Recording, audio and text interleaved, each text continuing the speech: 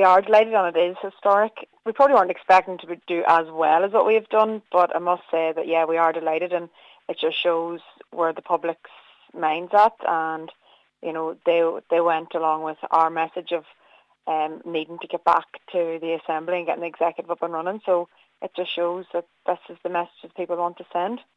Now, whereas the DUP managed to hold on to their 122 seats, Sinn Fein, coming in with well over 140 at this stage, now shows that you were able to take a number of seats from right across the whole spectrum there in Northern Ireland. Yeah, we did take seats from across the spectrum, and I think the final count now is 144 seats. And, you know, we're now the largest party in the Assembly and the largest party in local government.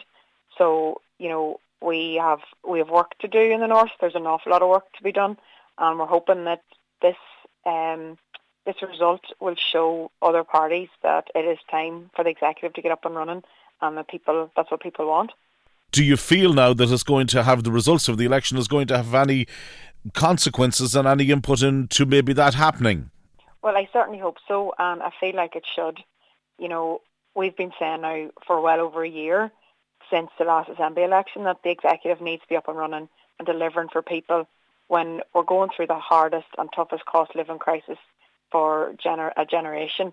You know, people need the leadership of a government, a functioning government there for the support.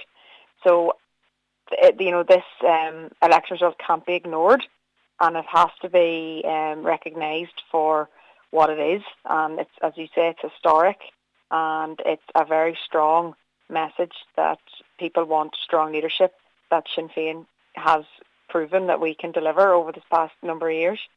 And finally, Jemma Dolan, do you see those results in Northern Ireland being replicated maybe in the Republic when it comes to the local elections next year and perhaps even a subsequent general election?